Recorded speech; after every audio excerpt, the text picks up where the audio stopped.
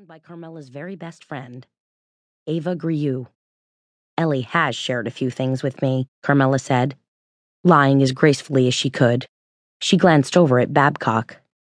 With us. Now she gave Babcock an encouraging nod. You remember Isabel, don't you? She's one of the assistant district attorneys.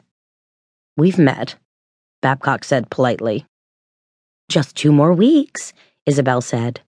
She held up 2 fingers and then fluttered her hand nervously as her engagement ring caught the light and glittered like a disco ball. That's some gorgeous ring, Carmela said. Now Isabel preened a bit. Isn't it? 3 carats, a VS2. Sweet, Babcock said, gamely trying to interject himself into a conversation that had suddenly turned girly. Flustered by the attention, Isabel took a step back from their table.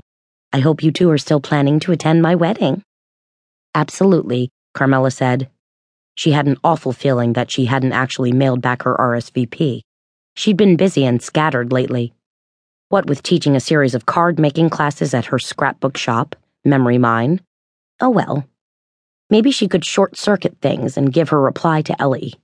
Yeah, that ought to work just fine. Isabel glanced across the room where 2 of her friends waved at her. One tall and blonde, the other short and dark-haired. Well, I'm afraid I have to hustle off.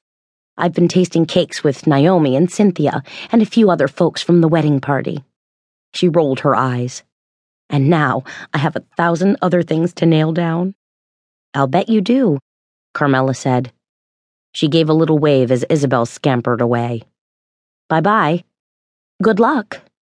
Then, when Isabel and her friends were out of both sight and earshot, she leaned across the table and said, Do you recall me inviting you to her wedding? Babcock shook his head. Nope. Do you want to go? Do you want to be my +1? Another head shake. Nope. Come on, Carmela said. Don't be an old poop. Weddings are exciting, romantic events filled with dancing, champagne, good food, and excellent cake. Carmela was particularly fond of cake, though champagne wasn't too far down on her list either. I'm pretty sure I have to work, Babcock said. You don't even know when her wedding is, Carmela snorted. So how do you know if you'll be called upon to bust an international smuggling ring of ladies' designer flip-flops or chase down a homicidal maniac? But Babcock didn't answer. He was suddenly frowning at the check that had been surreptitiously deposited at their table, running quick computations in his head. He was good at dodging bullets, that's for sure, Carmela decided. Probably from all the practice he got as a police detective. She narrowed her eyes and studied him carefully. He was quite a catch, this guy. Tall, lanky, ginger-colored hair, nice high cheekbones. A man who walked into a room and immediately projected a certain weighty presence. Plus, he had a penchant for snazzy clothes. Really snazzy clothes. Like Ralph Lauren Black Label and Montclair. Tonight he was wearing a Burberry Brit jacket that widened his shoulders and nipped his waist. Always a good thing. Babcock glanced up and gave her a warm smile. Ready to go? Carmela returned his smile. Her upper lip dipped in a soft Cupid's bow, a luscious rounded lip that most women would kill for. Or pay good money for in a plastic surgeon's office. I could get used to this, you know, Carmela said.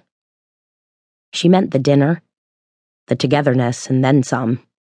The and then some, meaning the 2 of them would eventually head back to her place for a nice Sunday night canoodle. So could I, Babcock said. He held out a hand and helped her up from the chair. Then he slid both arms around her, pulled her close, and gave her a quick kiss.